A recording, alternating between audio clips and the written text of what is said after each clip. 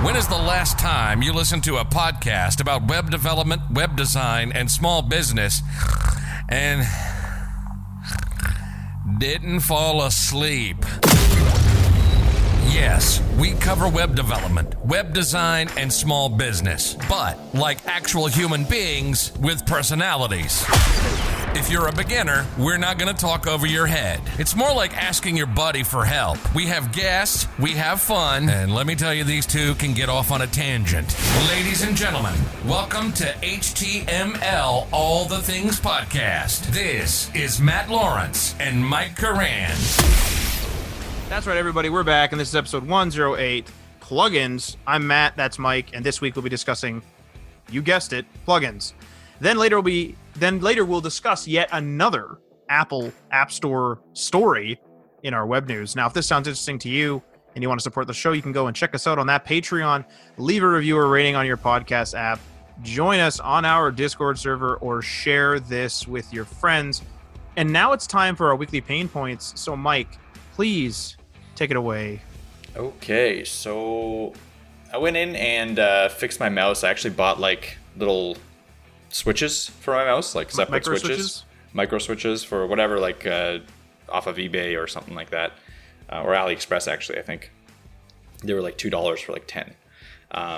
And because my mouse was double clicking, so every time I clicked, every 10th time I clicked, it would double click, which was driving me crazy. It would like minimize my windows or like make them small. And one time it would like delete your data, like the one time. Sure. Yeah. There was a lot of like little side effects that you would never know that could do, but it could, like, double clicking can screw up a lot of things. So it was driving me crazy. Got that, unsoldered those things because you have to actually solder them back in, which took like forever because I suck at soldering now. I mean, I was never really that good, but like I'm even worse now, and I think my soldering iron is kind of crap because it took like a minute to desolder something. Is it the same one we used in college? No, it's like it's a weird one. It's not the same one that we used in college, I don't think. Maybe it is. I don't know. I don't know if you remember mine. Mine's like a gun-shaped one. Yeah, okay. It was. We used it in college, but we ended up using mine because I ended up buying like a cheap one. Mine's not very good. Yeah, I need to. If I solder again, I'm going to spend like a little bit of money and get a proper soldering kit. Because that one was a nightmare. So anyway, but it works, and I'm proud of myself. Super proud that I managed to fix my mouse. I would have just bought another mouse. Like I'm at that consumer step where I'm like, I'm so consumerized that I'm like, oh, I'll just get a warranty so that I don't have to deal with this. Absolutely. I mean, I have other mice and they're all wired. This one is wireless, and it's a nice wireless one that has like zero latency. It's a Logitech. Oh, it's your good one. It's my good wireless Logitech gaming mouse that's like supposed to be, the same exact latency as a regular wired one, if not better. So that's why I really liked it. And this one, it had that issue. Anyway, I got a new switch that's not the same switch, so it shouldn't happen again. And if it does, I can replace all the switches like 15 times because I got like 10 of them. But now I can replace them 15 times because I have 10 of them. Yes, I have like 10 switches. I know that math doesn't add up, but shut up. That's it. My math skills are gone anyway. Same as my soldering skills. But I think my keyboard is having the same issue now too, which is weird. So is it the wireless part of it? Maybe, I don't know, or just the switches part of it, because it's using its own like Logitech Roamer switches. And when I was typing up the show notes today, I was getting a bunch of double like letters, so I have to keep going back and deleting double letters. So I'll look into that later. I'm not going to resolder keyboard switches. It's just not going to happen. But hopefully, maybe I can just change a setting or something. Maybe it's polling too much. I don't know. I was going to say just make sure you do it in a local word processor because it could be the cloud. Also possible, yeah. God knows. Yeah, who knows if there's a delay. But yeah, that's kind of what I was dealing with. What about you, Matt? So I guess it's not a pain point. It's kind of an exciting point, kind of a whatever. But I'm looking at, I am planning a new home theater setup. So there's a TV brand I like, Samsung, but specifically they're the Frame series, and I actually saw them demo it close to its release, or maybe a little before their release in Toronto, when it was invented or when it came to be. And I was always super into it. Like I just really liked the idea of the screen always being on and there being an art piece there or whatever. And so I'm at the point now where I've had my TV, still works good, but I've had my TV where it's been so long that I was telling Mike, it was sold alongside, like the options were buy a plasma TV, buy this LCD, which is what I bought, or you could even buy projection or tube. So I bought it like right at the transition phase from HD to SD or SD to HD, sorry. And so like, TV's still really good. Like it was a really good TV at the time. It has tons of inputs. Like it has like 10 inputs total across the standard def and the whatever. It even has those inputs for the interim HD. So the ones where it's like component. Component. Yeah, it has the component. It has a few of those. So it has tons of inputs. So like I bought a really good TV for the time. It still works and everything. But I'm looking at possibly upgrading that. And because I need to upgrade that, I would need to upgrade my like to 4K. I would need to upgrade my sound system, which requires new HDMI cables. But then I'm also going to be upgrading my consoles. So the consoles are the driving force between this. I'm going to buy the PS5, Xbox Series X probably. The Xbox is an iffy one. The PlayStation 5 for sure. I know I'm a Microsoft guy, and you're probably wondering why I'm saying that, but it's just because I also have xCloud and stuff. So I need to see the situation. So I'm just kind of planning it now. Mike and I were discussing it because there's a sale on the frame right now, but I need to plan everything first because there's just a lot involved. So I need to plan everything, get it all done, and then just have fun with it and, pick stuff up as I go and put it all together because everything's working. It's not like, oh my God, I have no TV. So, but yeah, I'm going to knock on wood after saying that. And so that's my situation. Not really a pain point, more like a bit of an exciting point. And I like planning stuff like that. So yeah, but this is this is a week heavy episode, Mike. This is a Mike heavy episode this week. So please, sir, take it away. All right. So let's talk plugins. I know a few weeks ago we did an episode on frameworks, I think. And we mentioned plugins a little bit there, and I was going to say like we should really do a deep dive into plugins. So this is that deep dive into plugins. Segment number 1, what are plugins? So just a quick short definition, plugins are additions that you can add to your code base that simplify or perform certain actions. This is kind of my own definition of a plugin because everyone has their own interpretation of what a framework is, of what a plugin is, and I haven't found like a concise agreement among all developers that know what one is and what isn't. But for me, a plugin is just something that's meant to help you do a task, but it's a single task usually. So for instance, something like, show a light box on your website. A really simple one would be a light box or a slider on your website. That can be done in a plugin because that's all it's doing really. It's just showing and hiding a light box that it already has prepackaged with some options and configuration that you can add to it depending on your task. Something like autocomplete. So just a singular task of autocomplete. You give it an array of stuff, an array of strings, and when someone starts typing into a text box, it will drop down a menu with all of the things that are related to something that they're typing. If it's, countries and you type in CA, it's going to, autocomplete you with Canada or whatever other CA countries there are. So something like that is what I consider a plugin. A framework, on the other hand, is something that kind of rewires a whole system. So for instance, Vue.js will give you a whole templating framework and all their state management stuff and it's a bigger undertaking. It kind of changes the way you code usually. So that's why I consider Tailwind a framework as well, because it changes the way you write CSS across the board over all of your entire application. Whereas a plugin will just change one singular feature. And usually when you implement it, it works, you forget about it, and you move on to the rest of the stuff. Let me ask you a question right there then. Let me ask you this. So where does WordPress fit into this? Because it uses like a bunch of, obviously you need to have certain syntax. Well, no, actually, no. So you're using PHP syntax, but as like a WordPress developer, if you're a person that does touch the PHP, like if you're at that level of the software, then you are using commands that are common all the time. So like, where is the line of like WordPress is using PHP, but it's not a framework? You know what I mean? So like, where's that line? Like maybe a bit of an explanation on that. So I think WordPress is absolutely a framework because it requires you to structure your PHP in a way that WordPress will understand it. So A framework doesn't have to necessarily change the way, like change the code or the language that you write, because Vue.js is the same way, right? You have to structure your JavaScript. It's still just pure JavaScript in a way that Vue.js will understand it. So it's the same thing as WordPress is for PHP. So for WordPress is a framework, but having brought that up, WordPress also has its own plugin system, right? So it's a great example of a system that benefits from plugins. So a lot of the time, a framework will actually have plugins you can add to it. And that's another differentiation between a framework and a plugin. Whereas a plug, like there's not many examples that I can think of off the top of my head where a plugin will have another like plugin that you can add to it. I'm sure there's examples of that. Like I'm sure that exists, but it's a lot less common than a framework having a plugin. So that's another way you can differentiate. And just to build on that, stuff that uses plugins in our day-to-day lives for web development is stuff like Webpack, stuff like frameworks like React or Vue, or their respective CLIs. Like Vue CLI will have its own plugins, whereas Vue will have plugins as well. And they're kind of installed and used a little bit differently, but they're still doing kind of similar things.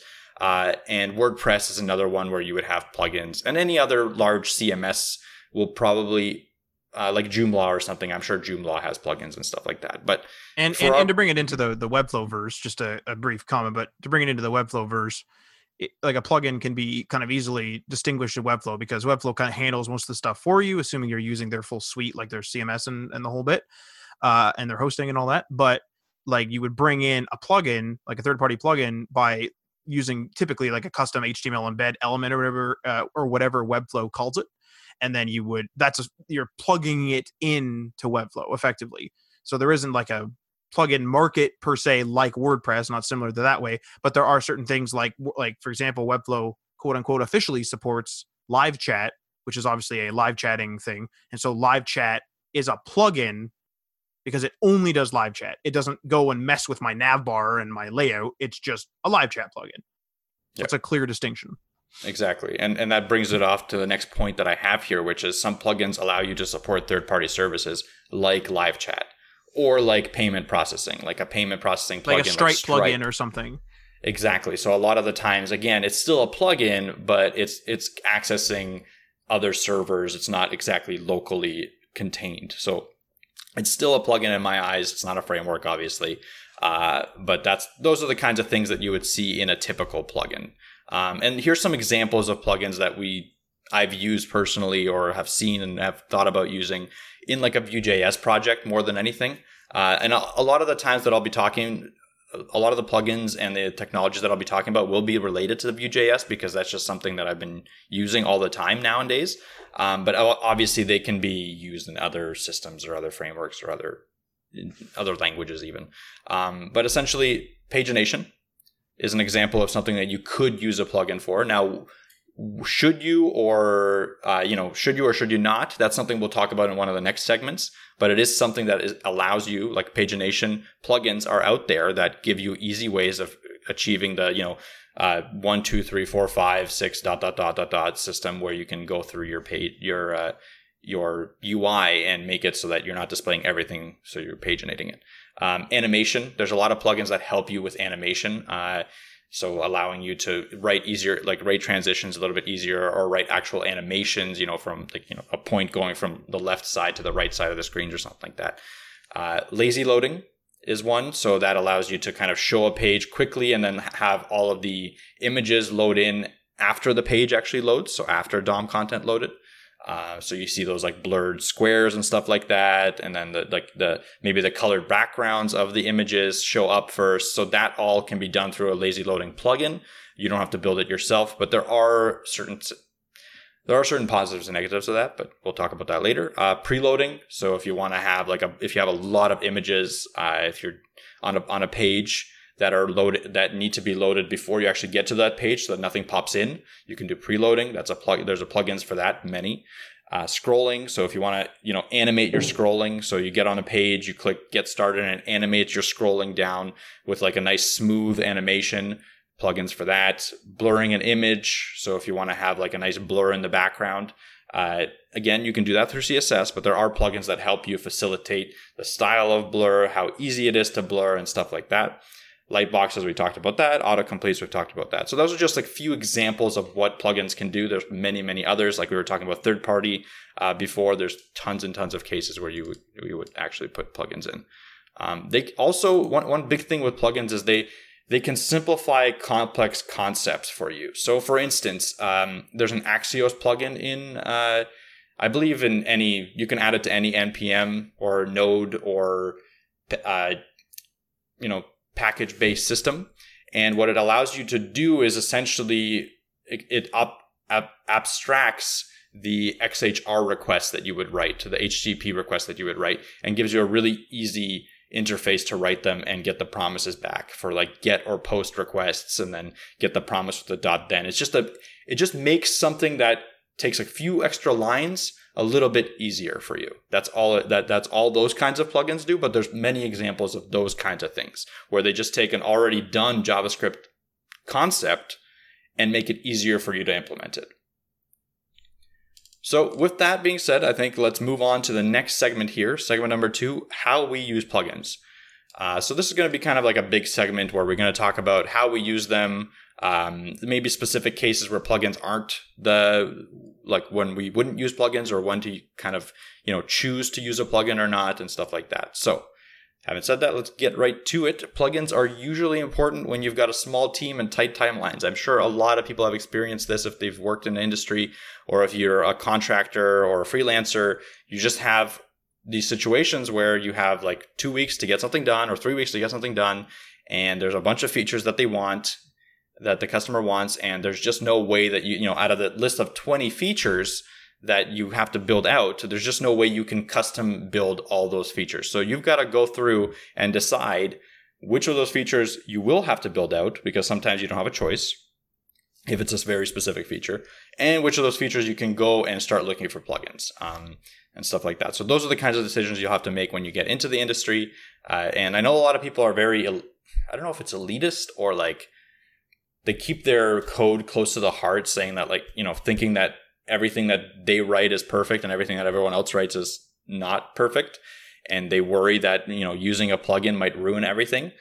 Not that that can't happen, but when you're in the industry and when you actually have deadlines, that's something, that kind of logic will actually delay you and hinder you more than anything else. So you have to be open to getting help from already created solutions. Like that's just part of being a developer, period. Well, it's also a normal thing too. Like, for example, we're not all going out and getting our water from the stream and then boiling it and doing stuff like that. I mean, some of us might be doing that, but in general, you're using like the tap or whatever, right?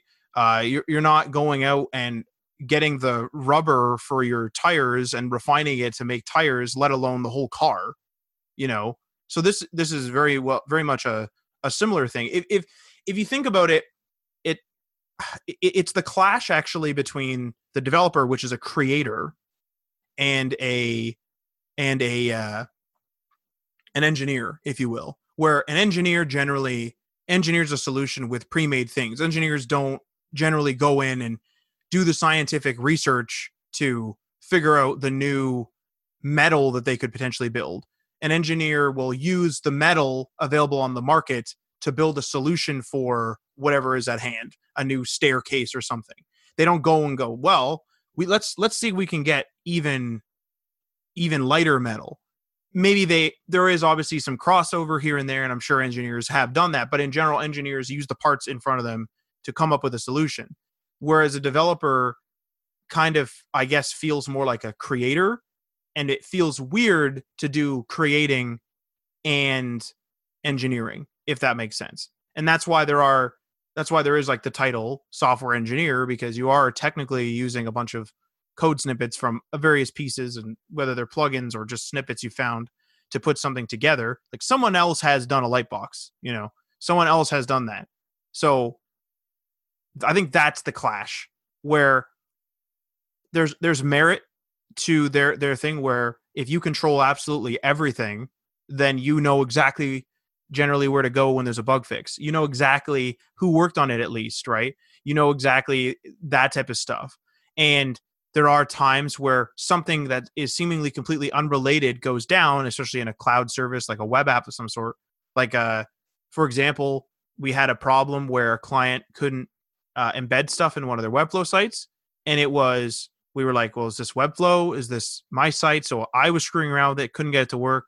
I couldn't get it to work at all. Then you go to the forums. The forums are trying to figure it out. And it comes to be that a third-party service that is partnered with Webflow had a problem. Like, do you see the chain in which like Webflow doesn't control this third-party service doesn't control Webflow, and so there is those problems. But then Webflow doesn't have the time, if you think of it, to spend all that time building something that a company is doing full time. They can't just mess around with embedding for literal years when they have so much else on their plate, and so they're using a pre-made solution. There was a problem once, it wasn't a problem again, and then all is well. But you could say that situation could have been curbed. It could have been changed. It could have not happened even. So there's merit to both points, but I'm telling you right now, I'm not building my own car. I didn't build this mouse. I didn't go and build my phone. I didn't go and get sand to make the silicon for the board of the phone. Like, you know what I mean? Like there comes a point when it's like, you just need to use a plugin or a pre-made thing because you're just reinventing the wheel over and over again. We use our technology to get almost philosophical with it. Our technology builds upon one another. We don't constantly go back and go like, well, let's learn Windows NT. Let's learn binary again. There are certain classes that introduce you to that, and we took those classes, of course, Mike, but we learned that to understand it, and then you move on and you go to the more modern stuff and you learn the more modern stuff to a higher degree with more volume, like just more classes and more projects. You don't sit there and go like, binary, what's that? And then you learn, we're not constantly going back to the beginning. Otherwise we'd have 1800s cars and we'd wind them up. It's ridiculous. Yep, exactly. Yeah. So a lot of I think the really difficult part, because you brought up really good points, is that like middle ground. Like how do you decide to use a plugin? And I think every developer has their own way of approaching it. The way I approach it is, now with experience, it's a little bit easier for me because I know what plugins exist and I know what can be a plugin and what can't. But before, when I was first starting out, it was like a time thing. When I see something that I've never done before, for instance, like autocomplete or preloading images or something like that, I've never done it before.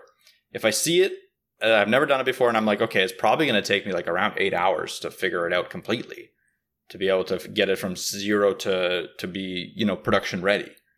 I'll be like, okay, it's probably worth it for me to do a quick Google search to see if there's a plugin for the technology that I'm using. For instance, like autocomplete view.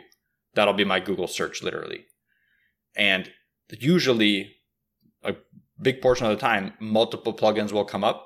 And then you have to kind of vet which plugin you want to use, or if you want to use a plugin at all, et cetera, et cetera. And we'll talk about that in segment 3, vetting plugins. How do you actually choose between multiple different ones? But regardless, like you usually have a choice. That's how a lot of these solutions work. When it's not a choice, when it's like there's only one plugin, you should really consider building it yourself at that point. Because if there's only one plugin that's doing the thing, unless it's a very well-known plugin and no one wants to, compete with them, I can't give you an example right now. Maybe the Featherlight example. Like Featherlight was a really good lightbox, and there's probably a million different lightbox plugins, so that's probably not a good one. But regardless, if you find it that there's only one plugin and there's a lot of reasons for you not to use it, that's when you start to think like, okay, should I build my own or not? But for a lot of the time, for complex features, you want to kind of build on an already existing solution. It's just going to be part of your development process. Now, that can get out of hand really quickly. And I only have to mention WordPress for everyone to be like, oh yeah, that's right. You can't use plugins for every little thing. Real big time. Real big time. Like if you've ever worked on a WordPress system, you're going to need, that plugins can be a bad thing. Because a lot of the times plugins are doing way more than just fixing your solution. So usually people make general purpose plugins that can do a lot. So if it's something like, a light box, it's not only going to be a light box, it's going to be a light box with a million different options, like how fast it opens, how fast it closes, how big it is, how small it is, what colors there are you can configure, how it works on mobile. Like there's like a million different things that it's kind of a rabbit hole when you're trying to make a general purpose plugin. And inevitably, you're going to be over engineering a solution for someone that just needs something to pop up and like open and close. So there's a lot of times when if there's something that you can build really quickly, even if there is a plugin, it is worthwhile to build it quickly. For instance, for me personally, at this point, when I'm coding in Vue, a Lightbox doesn't require me to use a plugin because I can build it in like an hour or 30 minutes to do exactly what I needed to do, is open and close and be responsive. That's it. So for me, when it's something that simple, something that I know that I can do really quickly, I will opt to write it myself. But as soon as the complexity exceeds that, I would rather reach for a plugin. Now, I do limit myself a little bit on this part, and I didn't mention this before, but if I have like a big project and all of a sudden my initialization sheet and my plugin sheet is like, 5 to 10 plugins deep, I start to think about refactoring. So initially, you want to get your code out there as quickly as possible, and that's fine. But as soon as you go back and you're like initializing 10 different plugins for a web, like even if it's a web app and has some complex functionality, I would consider going back and thinking like, okay, what can we come back to and do ourselves so that we're not relying on someone else's code? Because again, like Matt was saying, it is that balance. It is that thing where like if you do rely on someone else's code and they push an update or they didn't think of something that that could be a problem and is a problem, then it could break and it could cause a massive issue down the line, or it can cause a massive issue to a bunch of different customers. It can cause serious issues. And it's something that you don't control and you don't know, so you can't really fix on the spot. If someone calls you because their autocomplete isn't working and you use the autocomplete plugin, you're kind of like, okay, I guess I'll reach out to the autocomplete developer and I'll get back to you in 2 or 3 weeks. Like that's the reality of it in a lot of times for plugin development. And we've had that with clients with WordPress where and changing details here, but just for security purpose, but like we've had problems with specifically like payment plugins, and we've reached out to the plugin. So here's a bit of a crazy thing. So the payment vendor, again changing details, the payment vendor that was handling the payments was one company. The plugin was made by partnering or maybe using their API. I'm not sure because I'm not the person that made the plugin, but the plugin was made by another company that plugged into WordPress. So now we got WordPress, a third-party developer, a third party from the payment vendor, the person that's handling the payments. So now we got this problem where, so then I call the vendor doesn't think there's any problem. So then I go to the developer, and admittedly, like everyone was answering and stuff, so it was handled. But so the developer starts answering, and they say, yeah, there's a problem, whatever. They were nice enough to help me out quite a bit. Still didn't work out. And then the vendor, the higher escalated support, because I got escalated at the vendor level, the escalated support lets us know that they were actually having trouble with certain credit cards, and certain credit cards were not processing in our region. And so like that is such a difference where it's possible that the developer of the plugin, they were doing some stuff and like helping me make some changes and stuff like that. How much time, and I'm speculating, how much time were they spending thinking their plugin was having trouble when the vendor was the one having a problem? Because I didn't do anything, and then everything started working again. And so that's all, like that's what WordPress, a vendor, and then a third party from the vendor developer for interfacing with the vendor's payment system to interface with WordPress. There's like, there's 3 hops there at least, because God knows what other things that plugin uses or what the vendor uses. The vendor might be building, their system might be built on a bunch of stuff, And so that's where things can get messy. And also that's another thing to note too, is that's where things can, that's another indicator, I guess I should say, where in this particular case, I'm going to be recommending in a future consulting session that we add another method of payment as a backup in case something goes wrong. Like, I don't know, PayPal or something, just throwing something out there, something, whatever it is, right? That's what I would maybe recommend, or another credit card vendor or whatever in Canada. Again, hesitating as I'm changing details, but that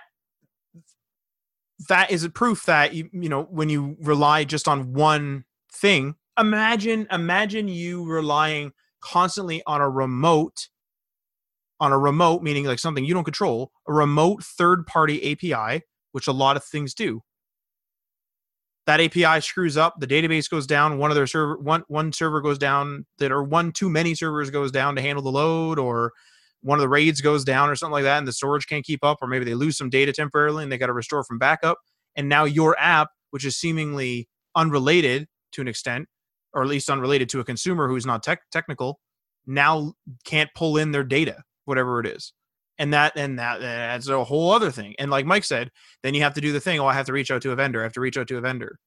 And that's honestly what IT does all the time is like, vendor, when I say vendor, it's like a third-party offering company. So, for example, if you're in networking, your vendor might be Cisco. And so Cisco makes your switches, and then one of your switches breaks, and you're doing exactly what you should be doing for maintenance, or you're running the X commands to fix the problem, and it doesn't work, and you've read through the documentation and everything, then you have to engage the vendor. You have to engage Cisco and be like, hey, it says, this port's down. It says to reset it. I do this. It ain't taking the command. What's going on here?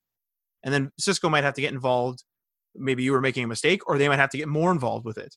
And so then there's that hop again, right? And God knows, and maybe this information's out there. I haven't confirmed it, but like Cisco, not to get into the weeds, but Cisco switches and stuff uses something called iOS. Yes, I know it's similar to Apple, but they use iOS. God knows if iOS has third-party things in there, and so chances are it's not going to affect it because iOS is pretty rudimentary. It's a switch. We're not getting into the weeds, but the point is, there's like our technology is built upon previous generations of tech specifically, that something at the base level or even a few levels down could cause a serious problem.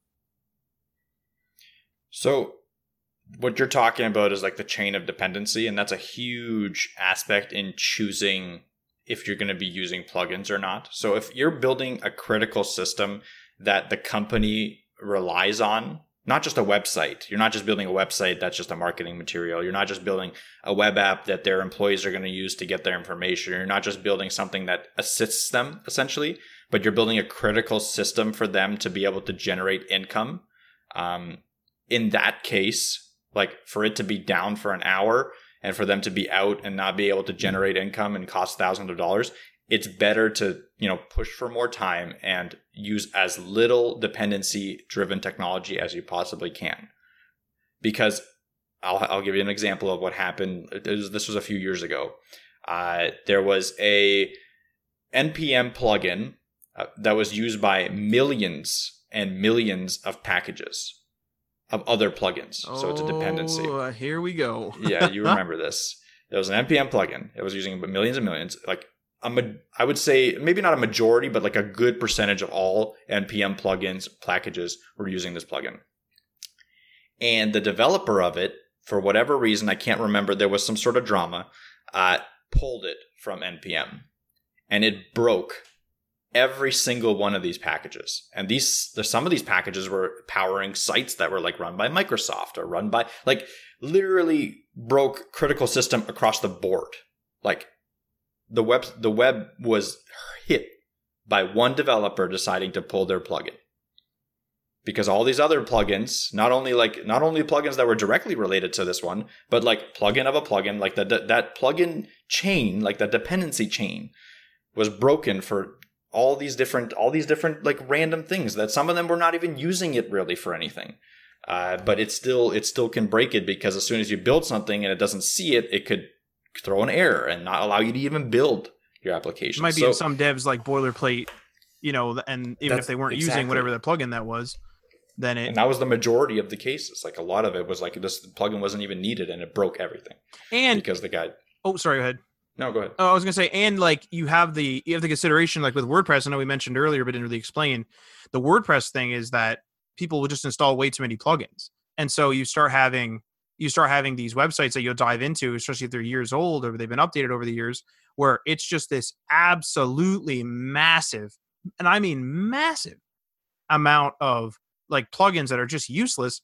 And on top of the fact that now the website is relying on these plugins, now you could have, because there's so many, you can have plugin conflicts. So you can have one plugin needs a lightbox because it does lightboxes in a gallery. Another one is also a gallery, but it has a slider involved with it. So it needs another lightbox plugin. Now those two lightbox plugins are now conflicting because they both like rely on like you clicking on an image. And now you have this problem where it's like, well, how the hell do I fix this? There might be a third plugin that allows you to fix the compatibility. And this is where you start jumping down the rabbit hole. So it's not only if the plugin or third party vendor or whatever it is breaks, it's not only that, it's also when there's a problem. So it's also when there's a problem of too many, I should say, a conflict where now you have too many plugins, and now this guy has a light box, you have a light box, now there's two light boxes opening up, and the Z indexes are all screwed up, and they both shouldn't be there in the first place, but that one only understands this one because that one has a slider, and it's visibility hidden or some crazy thing. Like, it's all over the damn place. And that's where having too many plugins in WordPress or otherwise can create a similar problem, where it's just you're all over the damn place.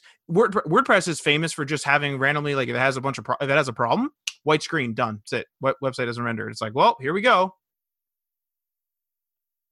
And it also, the other thing, like when you're choosing to use a plugin or not, or choosing to add a plugin to your production application, the other thing that could really matter is who created that plugin.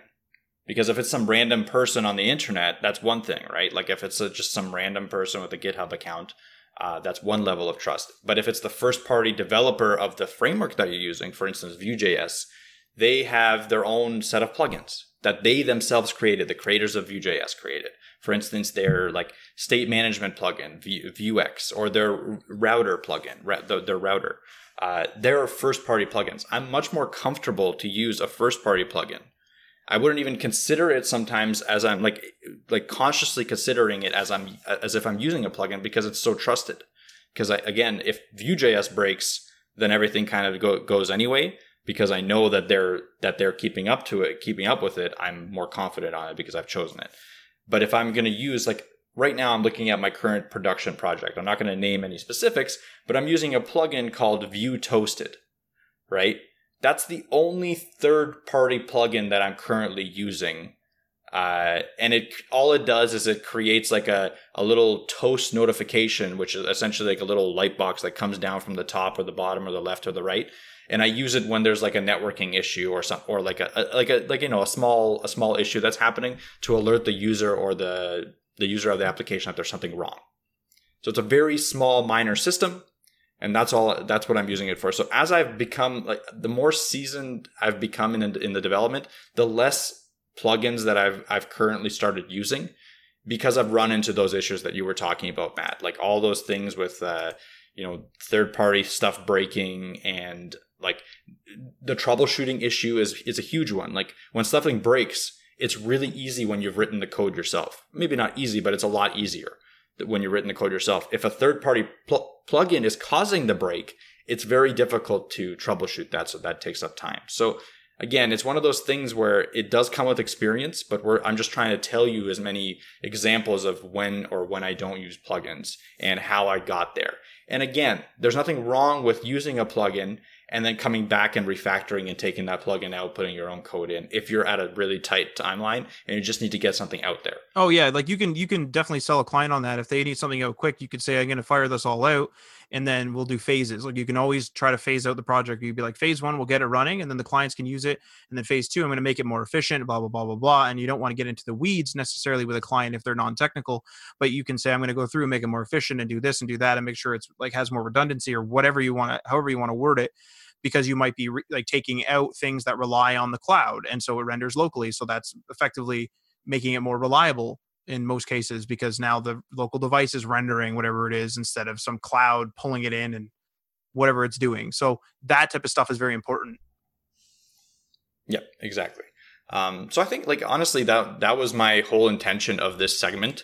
I do have a little bit more here on actually how to install a plugin and use a plugin, but I think I'm going to skip that actually, because now that I'm thinking about it clearly, it doesn't really make sense in a only voice kind of setting. It's better to read it and see it, and it's very specific to your use case as well. So I'm going to be like, changes per, like there's always like five ways to install stuff. You can use like the Tailwind CLI, which I did in my one guide, or you can use like whatever, like in your regular project. I'm sure there's ways to do it, and God knows that there's a third-party plugin to allow you to use Tailwind with whatever you're using in your stack. So, exactly. So I think I'm going to skip that part. And what I am going to do most likely is create a blog post with some examples of how to install plugins. And I'll have it as like a companion piece to this episode, because it's just a lot easier to display it in actual code blocks and stuff like that. And I'm just going to show a few examples. I'm not going to go too in depth with it, but I'll also kind of explain how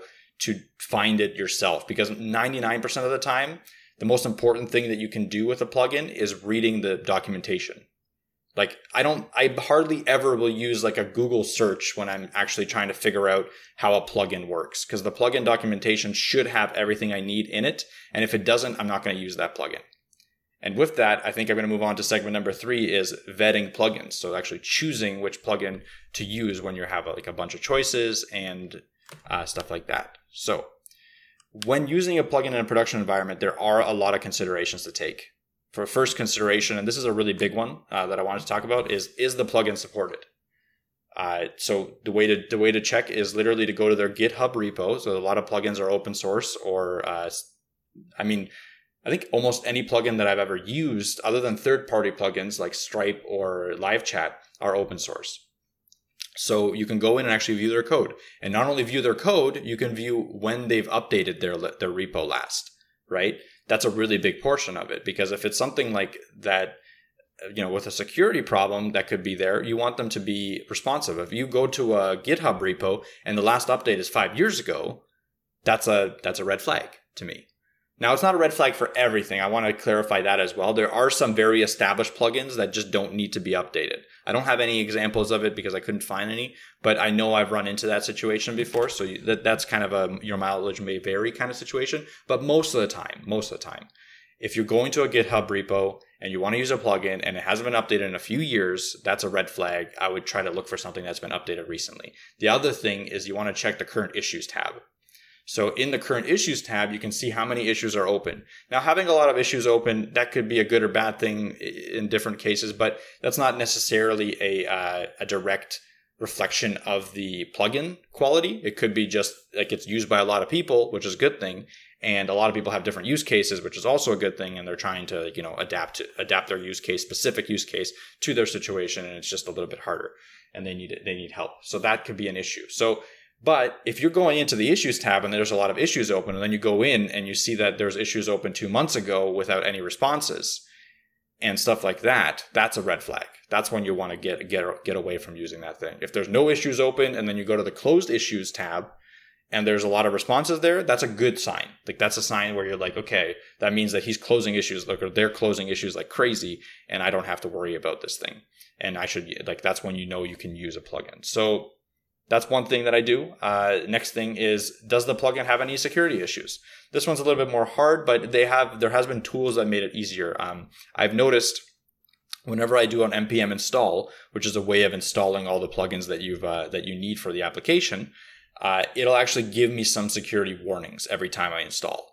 So it'll be like, hey, there's some security issues with this plugin. Maybe you should look into it. Or, hey, there's some security issues with whatever. Like it'll give you a very direct security warning about the plugin or one of the plugin's dependencies, which is great. Now, what you can do with that, not much. You have to kind of wait for the plugin developer to update their plugin, or you have to forcefully update your plugin if they've already done it on their end. So it just gives you that notification that it might be an issue with one of your plugins, which you can do with what you want to do with.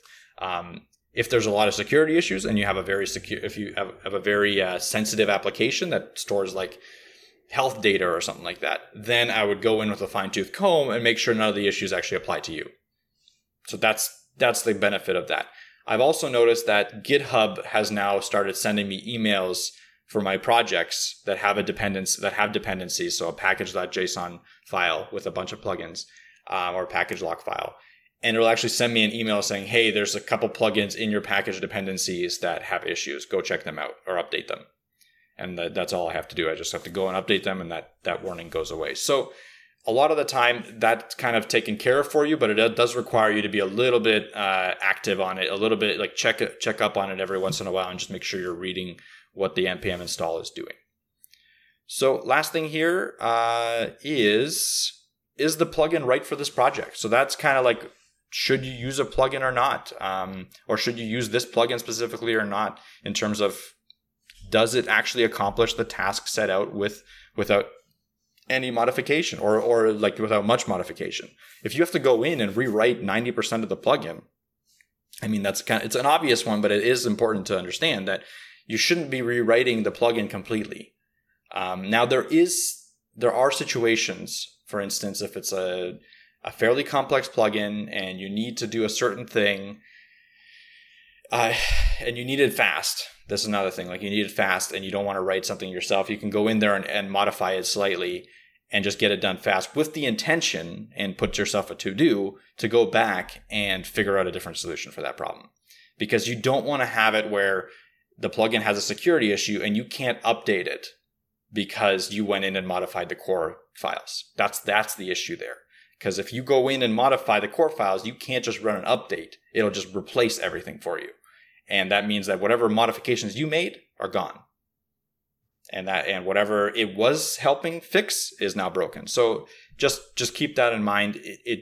Sometimes there's situations where you might have to go in and change something in the core files just to get it quickly working, but make sure you always go back and fix that. Does it do too many other things, adding too much overhead? Like, is your Lightbox plugin also adding all your like a bunch of notifications? Is there a Lightbox plugin also adding autocomplete for some reason? Like, I don't know. It's just like a thing that adds like 15 different functions for whatever reason. Just an example. If it's adding just too much overhead and it's noticeably like increasing the package size of your application or your website, you notice any like slowdowns, stuff like that, that's when you should consider using a different plugin or writing your own. Is it easy to update? So a lot of the time, this one's kind of easy, because if it's an NPM plugin, you just run an NPM install and it'll update for you as long as you've set that up. But if it's kind of a custom plugin, or a plugin that's just a Git repo, because there are some of those in very specific situations you're going to run into that aren't on NPM or Yarn or whatever, not on a package manager. Those are a little bit difficult to update, and therefore you're probably not going to be motivated to update them, so there could be issues there. Just keep that in mind. Does it conflict with any of your current framework or other plugins? Like, is your plugin going to rewrite the templating scheme of your website? And if you're using Vue, then it's going to conflict with the templating themes of Vue. Like, the Vue has its own way of rewriting templates. So that can happen very easily, but you just have to be mindful that you're not overwriting your current plugins or your framework. So with that, like, those are the kinds of tools that I want to put in your hands to be able to have to find the right plugin, to choose when to use a plugin and stuff like that. And just keep in mind, it's not there's no science really to it. It is a very instinctive process where okay, this should be a plugin, this should not be. And when you just get into the weeds of too many plugins, that's when you have to go back and refactor. I have an additional thing as well to add to the, is this plugin right for the project? Does the plugin do too much for you to do? So if the plugin is, say, an Instagram thing that, like some sort of official Instagram plugin that automatically pulls in Instagram posts from an account that you choose. Obviously, why would you interface with Instagram when it already relies on Instagram itself? So you might as well use the Instagram plugin if that was a thing that exists for your particular project. You're not going to make your own Instagram, and you're certainly not going to make your own sort of photo storage thing that pulls from Instagram to store it, and ridiculous. So if the actual plugin is utilizing a service that requires a full-time job or a full-time team, then absolutely use it. There's a reason why people use payment vendors. There's a reason why people use different e-commerce plugins for WordPress, and that's because there's no way you can keep up with all the different security things, all the different laws of different countries on how to process credit cards, all the different payment options that are available in certain regions, the different cards that can be processed, if there's any sort of withholding fees, if there's taxes, if there's all that. There's no way you can do that and then also just, by the way, be a full-time, full stack dev or a full-time front-end dev or whatever you are, and just constantly build your own skills. It's not going to work.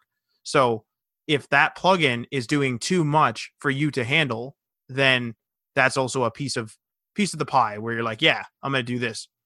If a client asks us to implement e-commerce into a site, I'm immediately reaching for Shopify I'm immediately reaching for, which we've never actually used. We've offered that a few times to clients, and that hasn't panned out. But or something that plugs directly into their WordPress, or something that like Stripe, something like that. Anything, any of those, Shopify, whatever. I'm sure there's tons out there, but I'm reaching for a plugin because I don't know all the security protocols. I don't know all the credit card laws. I don't know how to encrypt a credit card securely. I don't know how to store a credit card if you're even supposed to. See, I don't know.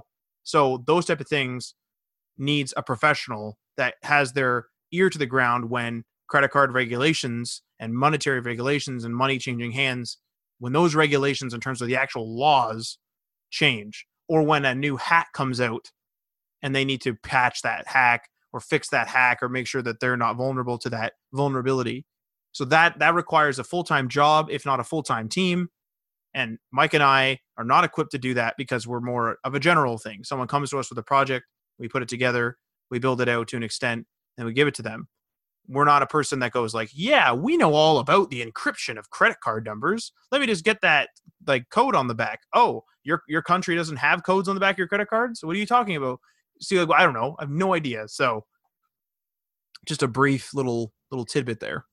Yeah, that's a good point. So I think we'll move on to the web news, if unless Mike has anything else to add there. So web news once again, Apple versus WordPress. Now I have a couple of different articles here. One's from The Verge, and it kind of describes the situation itself a little bit more than the second article, which is the conclusion, which is a more recent development. I think it was a day or two ago, something like that. So the first, like I said, first article is from The Verge. Second article is from Business Insider. So this basically, so the headline reads, I'm just going to read the headline of the Verge article. So WordPress founder claims Apple cut off updates to his completely free app because it wants 30%.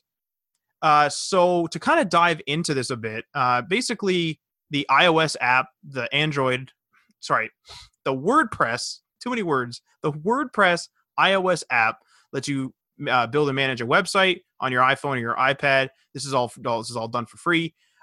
Obviously, WordPress.com also is sort of like the commercial side of the business. It has things like domain names for sale and fancier website packages, those type of things. Now, I might butcher his name, and I apologize. Not the first name, obviously, because we have the same first name. So the founder or the founding developer, Matt Mullenweg, I hope it's not Mullenweg. I'm not sure. I apologize if I'm saying it incorrectly. But the WordPress founding developer, Matt Mullenweg, is accusing Apple of cutting off the ability to update the app, the WordPress app, until or unless he adds in-app purchases. And I'm quoting, this is a whole quote from the Verge article. So the most valuable company in the world can extract its 30% cut of the money. And there's a tweet embedded in this article that reads, this is by Matt Mullenweg, that says, I realize I'm keep going back and forth between the two pronunciations, but whatever.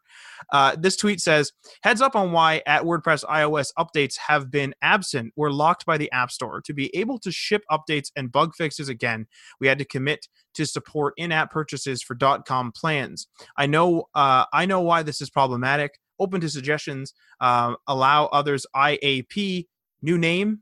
So asking a couple questions at the end there. So the iOS app on iOS, or the WordPress app on iOS doesn't actually sell anything. There was like sort of a rigmarole way to find some stuff that was for sale. So like there was technically a way to get into, if you like dug into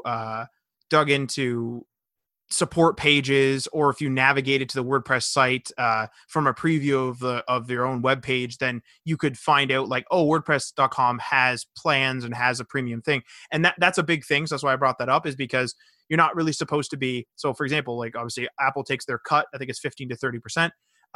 Apple takes their cut. If you say offer your subscription and you have to subscribe on the website only, in your app you can't say please go to netflix.com or please go to x.com or please go to service whatever it is.com and subscribe. You either subscribe in the app using the Apple payment process so that they're able to take their percentage, or you just basically have an app and it just says you have to be a subscriber and it's that kind of thing. and then you can't actually direct them to whatever service.com. You have to actually go into it. So now a couple more quotes from this Verge article here. It says, now Apple has admitted, this is a quote from the Verge article, Apple has admitted to The Verge that it is involved, reminding us that in-app purchases are required whenever apps, quote, allow users to access content, subscriptions, or features that they have acquired in your app, on other platforms, or your website. And that is almost up for interpretation, kind of. Like, it's a little bit, like it's not up for interpretation in that, like, yes, that is, like, you know, something that is in the guidelines, but it's like, this is starting to get muddy. Like, the waters are getting muddy. Now, I will say there was a conclusion to this situation, and this is from Business Insider, you know, a few days later or whatever. And they did say that Apple apologized. I'm just taking they have like a bit of a Coles Notes section of Business Insider articles. So it says here that Apple apologized after trying to force WordPress to add in-app payment options to a free app.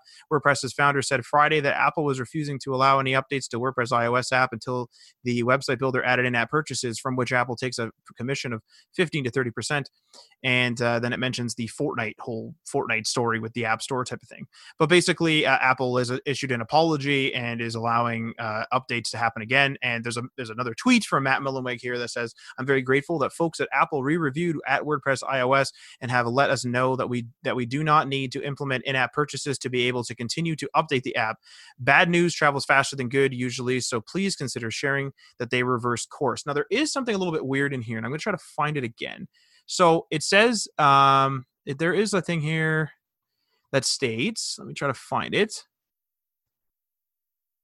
Yes. So it says, okay, this is in quotes. We believe the issue with the WordPress app has been resolved, Apple told The Verge, since the developer removed the display of their service payment options from the app.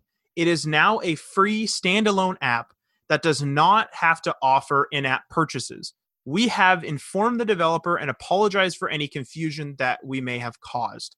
Now, what's weird is, and here's where the interpretation part comes in that I mentioned earlier, is that they knew about, like Matt, right, knew about the potential, like, you could get into the service pages and find out that they were free things. And he offered, as it says in this Verge article, he offered to remove those. And Apple refused that solution.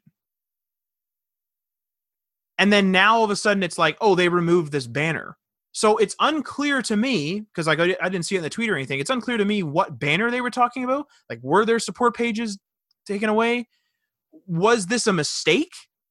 And so I think this is getting a lot more press because of this whole Fortnite situation and because we're talking about this whole 30% thing. And so this is kind of what I want to use to drive the conversation. These two articles are obviously from The Verge and from Business Insider. Of course, they're going to be linked in the show notes as well. I tried to pull as many quotes from the article just to make sure we had the accurate information as of these articles' writings. So I want to kind of discuss this. Like, I want to, like, tinfoil hat. Okay, tinfoil hat, total speculation, you know, conspiracy level. Apple wanted them to just straight up offer services because it's well known that WordPress.com offers plans and offers bloggers a way to effectively pay for, you know, premium things and domains and stuff like that. That's tinfoil hat territory, because we're talking about a very, very valuable company, very, very rich company, and realistically, they don't need the WordPress money. So that's why it's sort of like, like, you know, that's kind of weird. Because Apple issued an apology, it's completely possible that the person reviewing the app made a mistake. It's completely possible that there was just a misinterpretation of the guidelines. Because, like I said, this is another thing about the interpretation. So reading that quote again, it says, Apple admitted to The Verge that it's involved, reminding us that in-app purchases are required whenever apps, quote, allow users to access content, subscriptions, or features that they have acquired in your app on other platforms or your website. So is that, like, unless I'm misreading that, doesn't that sound like as if you went and subscribed to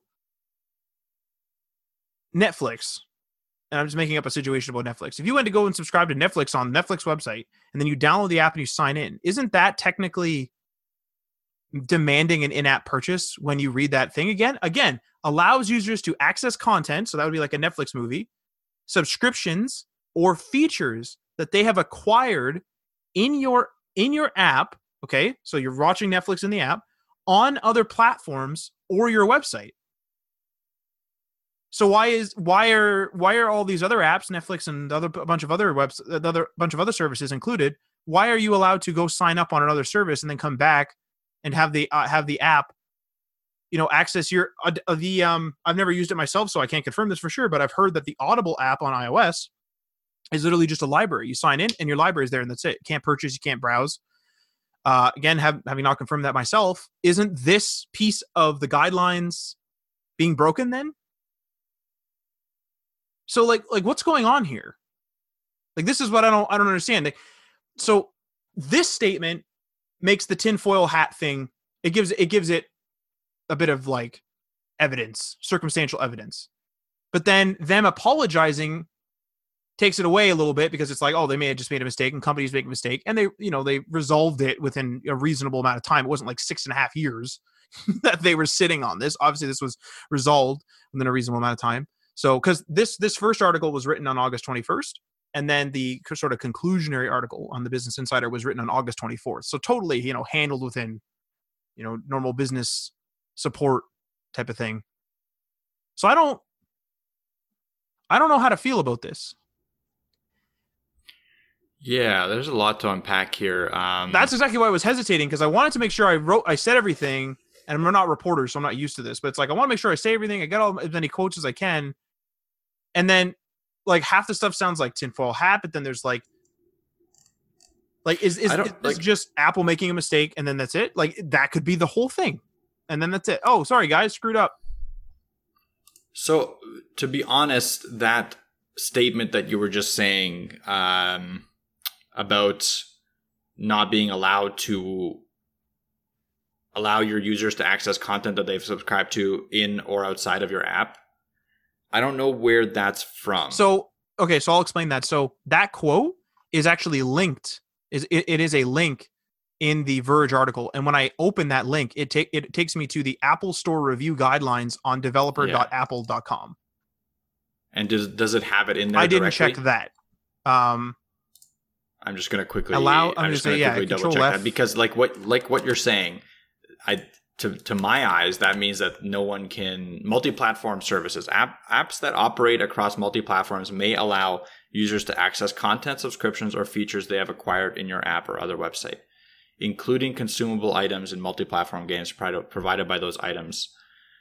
Those items are also available as in-app purchases within the app. Including consumable items provided those items are also available as in.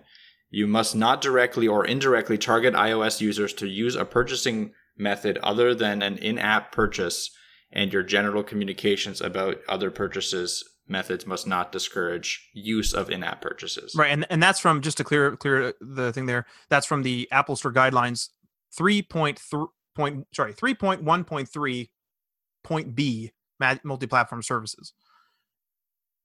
So this is it's confusing. I don't get it. Yeah, like, this is confusing. You know what it kind of sounds like to me, and like maybe this is the truth, is a lot of this stuff just kind of sounds like a license agreement where, you know what I mean, there's a whole bunch of crap in there, but like I'm sure a bunch of us are like accidentally breaking small points in our like license agreements or our like terms of service that we agree to all the time. And it's only if you have a major thing, like if you straight up said when the app opened, go to WordPress.com and buy our packages, Apple will be like, nope, over. Makes sense, right? Yeah, exactly. I don't understand. To be honest, this though. I literally.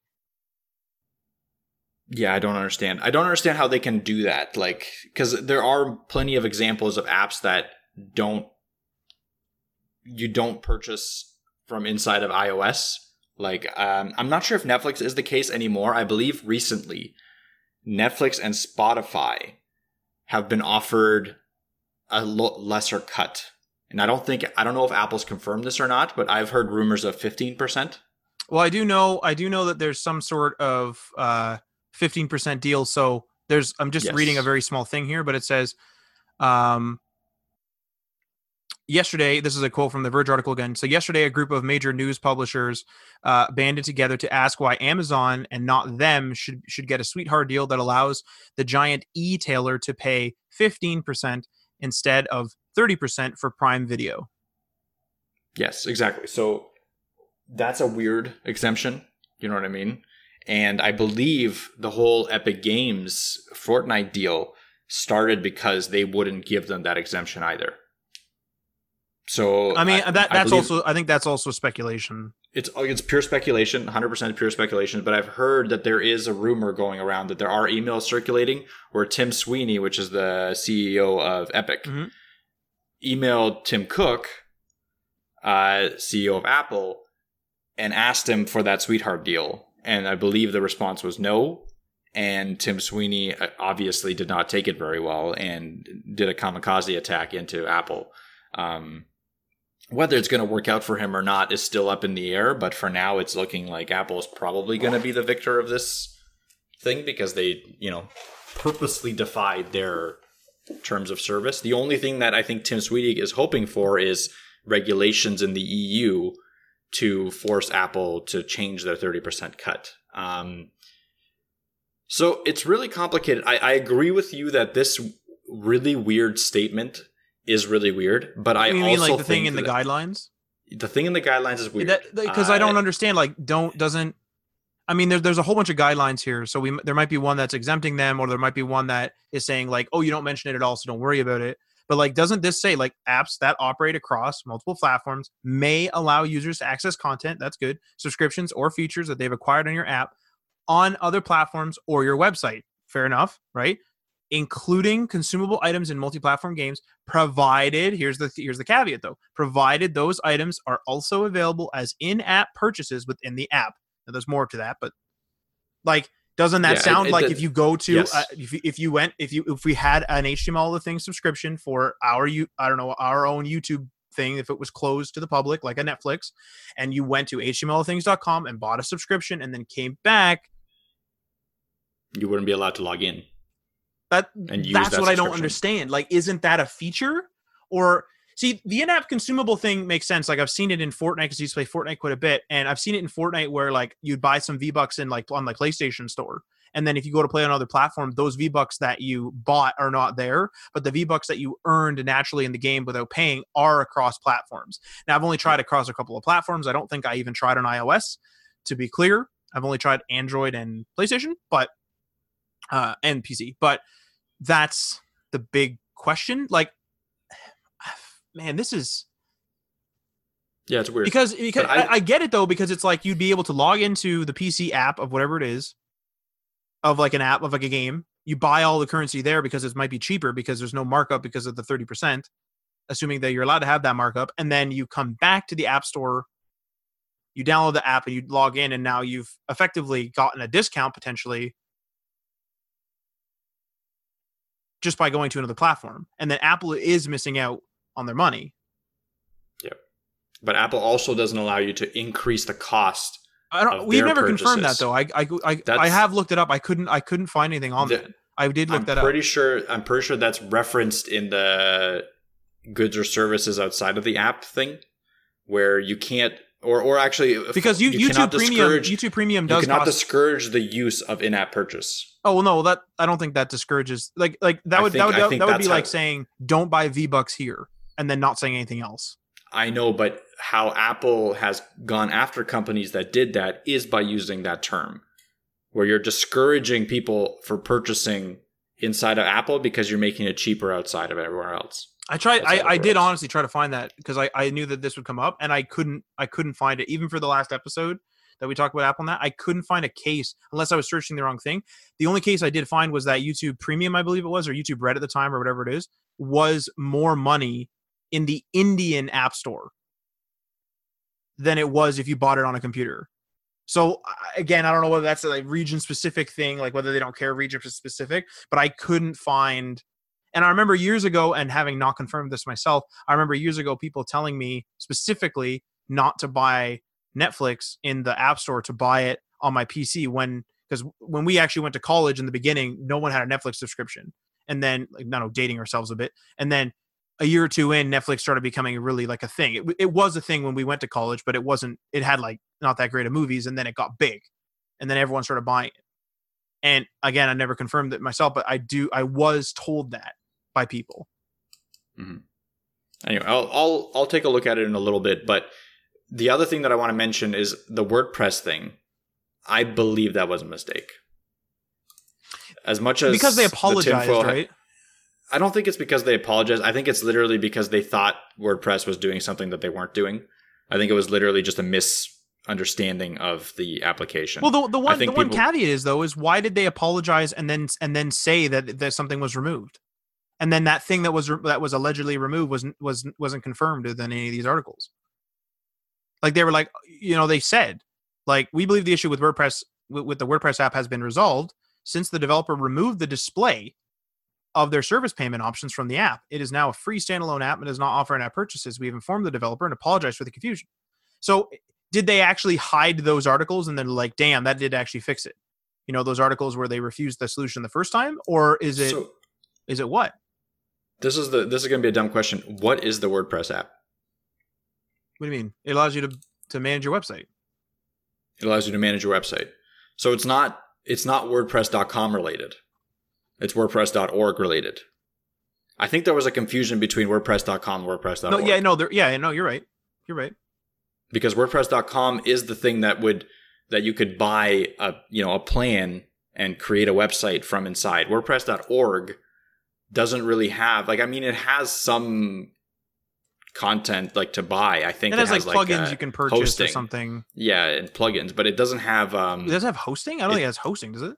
I think it has hosting. Well, I've only ever downloaded it and then just installed it. Or no, it doesn't. You're right. It doesn't. It just gives you an example of what hosts you can. WordPress.com does like WordPress.com is for people that are like, I want to start a blog tonight. So you just go to WordPress.com, pay for your package you want, and then you're off to the races.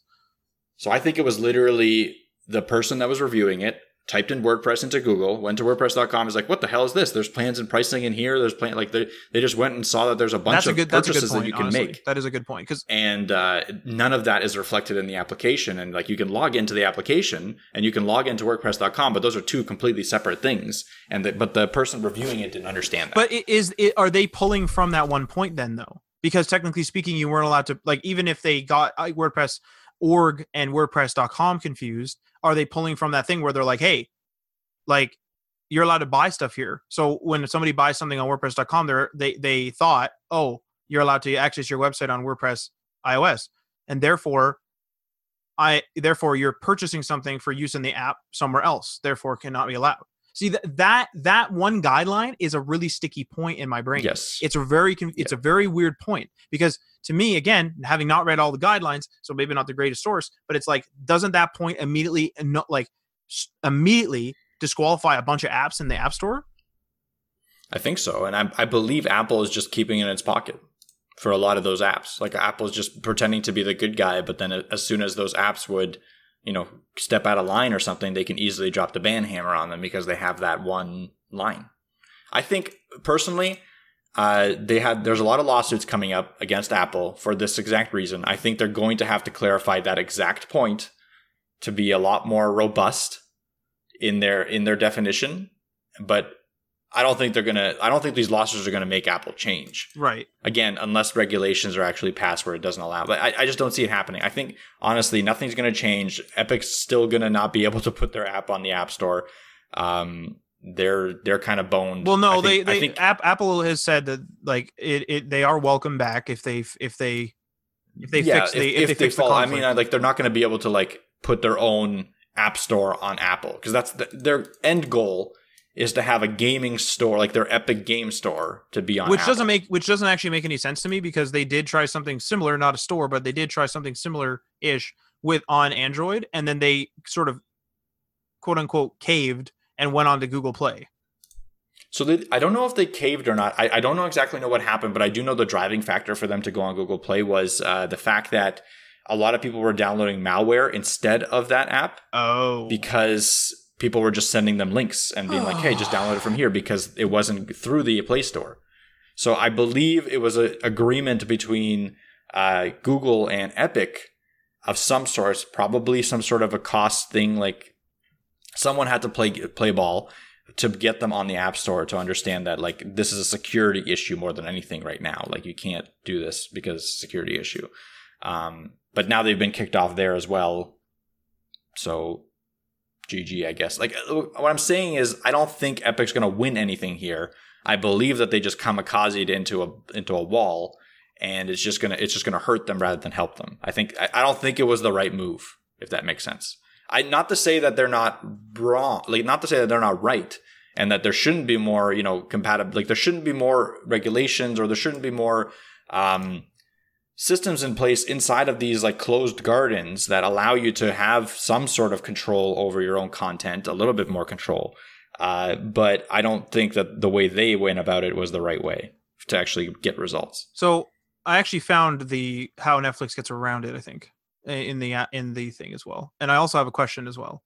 Can you look up? Oh, I don't know what the heck's going on here. My browser keeps freezing up. But like, okay, so there's a reader app. There's a reader app thing. Okay, so it says here, this is 3.1.3 Part A, reader apps. This is in the App Store guidelines. And it says, apps may allow a user to access previously purchased content or content subscriptions, specifically magazines, newspapers, books, audio, music, video, access to professional databases, VoIP, cloud storage, and approved services such as classroom management apps, provided that you agree not to directly or indirectly target iOS users to use a purchasing method other than in-app purchase, and your general communications about the purchasing methods are not designed to discourage use of in-app purchase. That's how they do it, right there. That's how they do it. Okay, so there is a regulation specifically for that. Those type of use cases. Gaming does not apply. No, because again, I'm flipping through a bunch of the pages here, and my browser keeps freezing up. But there's an unacceptable thing where it says creating an interface. This is 3.2.2 unacceptable, part I. Creating an interface for displaying third-party apps, extensions, or plugins similar to the App Store or as a general interest collection. Yeah. I guess so. I don't know. That's considered unacceptable. So, I mean, see, like this is where stuff. And I'm trying to find out. Can you look up? Like, I can't find out what that WordPress iOS. Is it for org or is it for? Because I want to know if that was for. Like, I want to know if that was for org or was it for .com, the iOS app. I know. I believe it's for .org. I think you're right. It's the app that lets you manage your website. Right.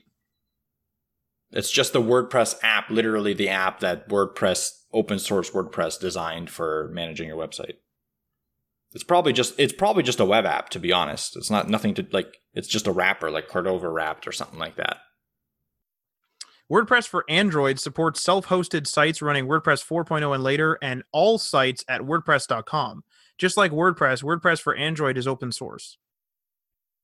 Now, again, that's the Android version, but presumably the iOS, I don't have an iPhone in front of me, so the iOS is similar. So that, see, now that even gives Apple, that's why I wanted to confirm that actually gives Apple more credit. Where it's like they could have, what I'm saying is it gives them more credit toward the idea that they just made a mistake and they backed off because assuming the iOS app does the .com and the self-hosted, that's where the confusion comes in, because then it's like, wait a second here, .com, what's going on here? Yep. So, and I'll be the first to admit that, like, there's been a few times, because I don't download WordPress all that often, but there's been a few times where I go to download WordPress and I go to WordPress.com not thinking, and then I'm like, where the hell is WordPress? Same. Multiple times. So I think that was the mistake that they made, and it's nothing more than that. But it is, like, in light of all the other stuff that Apple is facing right now, it is kind of shitty of them to do and make that mistake. Although, like, again, it was handled within a few days, and it was handled within a few days. There was an apology and everything's good to go. So it's not like as if there's a big lawsuit happening with these people, or there's a big fight, or it's been 6 months or anything. It was a few days, totally acceptable response. lots of speculation out there with your tinfoil hats, but yeah. This Reddit comment, I'm going to end with this, is really good. If you're a tech firm and you're fighting with developers who want to use your technology to bring more users to your platform, you know there's something isn't right.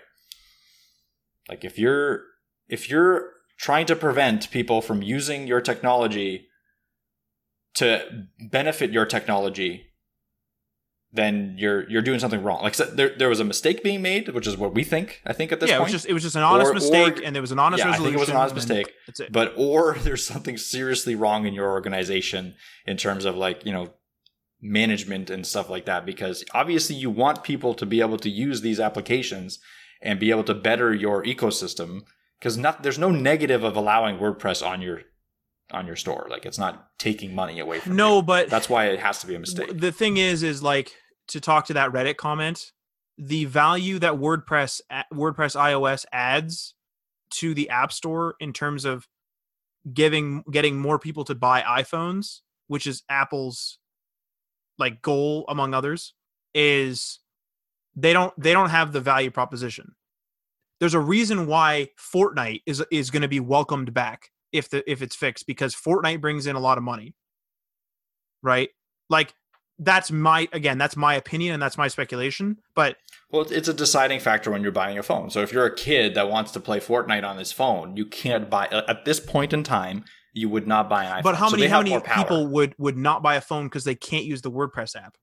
No, not many. Exactly. You're so right. there isn't the value proposition there. So like, to fight, because you could easily just do it on even through the browser if you wanted to. You know what I mean? That's the thing. Exactly. That's exactly it. It's not the most important thing in the world, but it is easier to use the app for the most part. But Fortnite does have a bigger advantage in terms of like, it could sell less iPhones because of that decision. Like, it has that opportunity. iPads like too, Fortnite is big. Fortnite is really big. And a lot of kids are the new users that Apple needs to continue growing. Because again, like we talked about a few weeks ago, no one cares about how many iPhones they've sold right now. They care about how many iPhones are going to be selling. That's how all stock, price is measured, is in potential. Right? So Apple needs to continue to grow. Now they're doing a great job at that. All public companies and all companies in general kind of like want to grow. All public companies, period, need to continue to grow to be able to maintain their stock price and not, if you're a public company that posts the same result over and over and over again, your stock price is going to go down. Investors want growth for the most part. So again, this could impact Apple in that way, because I think, first of all, emerging markets like to play games on their phones. That's a fact. Like China, India, all that, games on their phones is huge there. So that's a big factor, and obviously Fortnite is a pretty big one as well, and whatever other game that Epic makes. Now, did you hear, just final little topic here, did you hear that they tried to ban the Unreal Engine, any game that's using the Unreal Engine, which is Epic's? Well, that's because they wanted to get rid of their developer account or whatever. They want to get rid of Epic's developer agreement or whatever that's called. Yeah, they wanted to get rid of all of Epic's and stuff, which would have affected which would have affected a lot of games, including stuff like Angry Birds and stuff. So all those games would have been off the App Store. That would have been crazy. So a judge actually came in. There's another thing that there's another reason why Apple would want to bring Fortnite back. That's what I mean. Like, Apple, in my opinion, Apple should make I'm surprised that there wasn't a deal made. I don't know why Tim Cook wouldn't have been like, okay, sure, 20%. Like, it doesn't make any sense to me. If the speculation is correct that there were emails passed between them and that's why this is all happening, it doesn't make any sense to me why Tim Cook wouldn't have just made a deal with them, because they're such a big game. It could be because of the engine, though. It's because Epic needs their engine to be used, and therefore Epic has an invested interest in being on the platform, even with the 30%. Because even before Epic, Fortnite, they would have been offering the engine to the, you know what I mean? I guess, yeah, but why would Apple refuse them a lower cut if their threat was we want to, we'll leave the store? Like, it doesn't, you know what I mean? Like, it's either you make $0 or you make a lot of money, and no one's going to question why Epic got it, and why Epic, Amazon, and like Netflix gets it, and a small little dinky company doesn't get it, because obviously volume at scale is more important than small dinky companies that don't bring in any money, pretty much. So it's just, I feel like there's a missing piece to this. It's some of it's probably ego driven more than anything else, because we know that Tim Cook is or like Apple in general is someone that holds grudges pretty hard. The Intel or the Nvidia grudge has been held for 6 years or 7 years now. I don't know anything about that, to be honest. Yeah. There was a problem with Nvidia graphics cards. Apple got in a huge fight with Nvidia, like massive fight. And then at the end was like literally Tim Cook, I think, was saying, we'll never use your graphics cards again. And now they're stuck using AMD graphics cards. Now, AMD graphics cards aren't terrible, but NVIDIA graphics cards are considerably better. But they refuse to even go into the negotiating table with NVIDIA because of what happened like 6 years ago or 7 years ago, even though their technology is significantly better. So there is like an ego thing at Apple, 100%. But it's not just driven by money. In everyone's defense, or not defense, but in to add salt to all these situations, there's definitely a lot of stuff we don't see. Yes. NVIDIA could have told Apple off, But no, I'm sure they did. But or Apple could have did the same. Like, we don't know what the situation was. We only see the fallout of all these situations, right? You're talking about rumored emails about trying to get a deal. There could have been one email sent, no answer, could have been a total mistake, and that could have been it. It could have been 50 emails and an intentional, not going to answer you. We don't know what happened, right? Yeah, exactly. And there's a human factor to everything. Like, we all like to think that companies are only dealing with numbers and stuff like that, but there's human factor. So that's probably what caused all this, and hopefully it gets resolved, because obviously we want all platforms to be competitive with each other. I don't know. We'll see. I think that's it, though. Yeah, I don't know if you have anything else to add. Yeah, we've gone on many tangents. Many tangents. Well, not too far off. This is a big Apple conversation. Yep. I mean, I'm sure we could have similar conversations, maybe not about app stores, but similar conversations about Microsoft or something. All these big companies have situations that they deal with in whatever situation, or in certain ways that maybe some people agree with, some people do not. But I do agree with you. I think it's time to run the old conclusion. I'm starting to get a headache. I haven't eaten yet today. So, so again, all these links are going to be in the show notes. I'm going to include a link to the Apple Store guidelines as well, just to FYI for everyone who cares to click on those links and check them out. But remember, I'd like to thank, our $3 tier patrons: Sean from RabbitWorks JavaScript. Find him at youtube.com/RabbitWorksJavaScript. Garrick from Local Path Computing and Web Design. Find him at localpathcomputing.com. Ryan Gatchell from Blue Black Digital. Find him at blueblackdigital.com. Chris from Self-Made Web Designer. Find him at selfmadewebdesigner.com. Tim from The Web Hacker. Find him at thewebhacker.com. DL Ford from dlford.io. And Bib Hashdash from Twitter via Bib Hashdash. Feel free to leave a comment or review on the platform you're listening to this on. And I'm going to let this outro sign us off. You've been listening to HTML All the Things Podcast. Web development, web design, and small business. We hope you've gotten some useful and practical information from this show. And we hope you appreciate that we talk to you like human beings. And we hope you had some fun.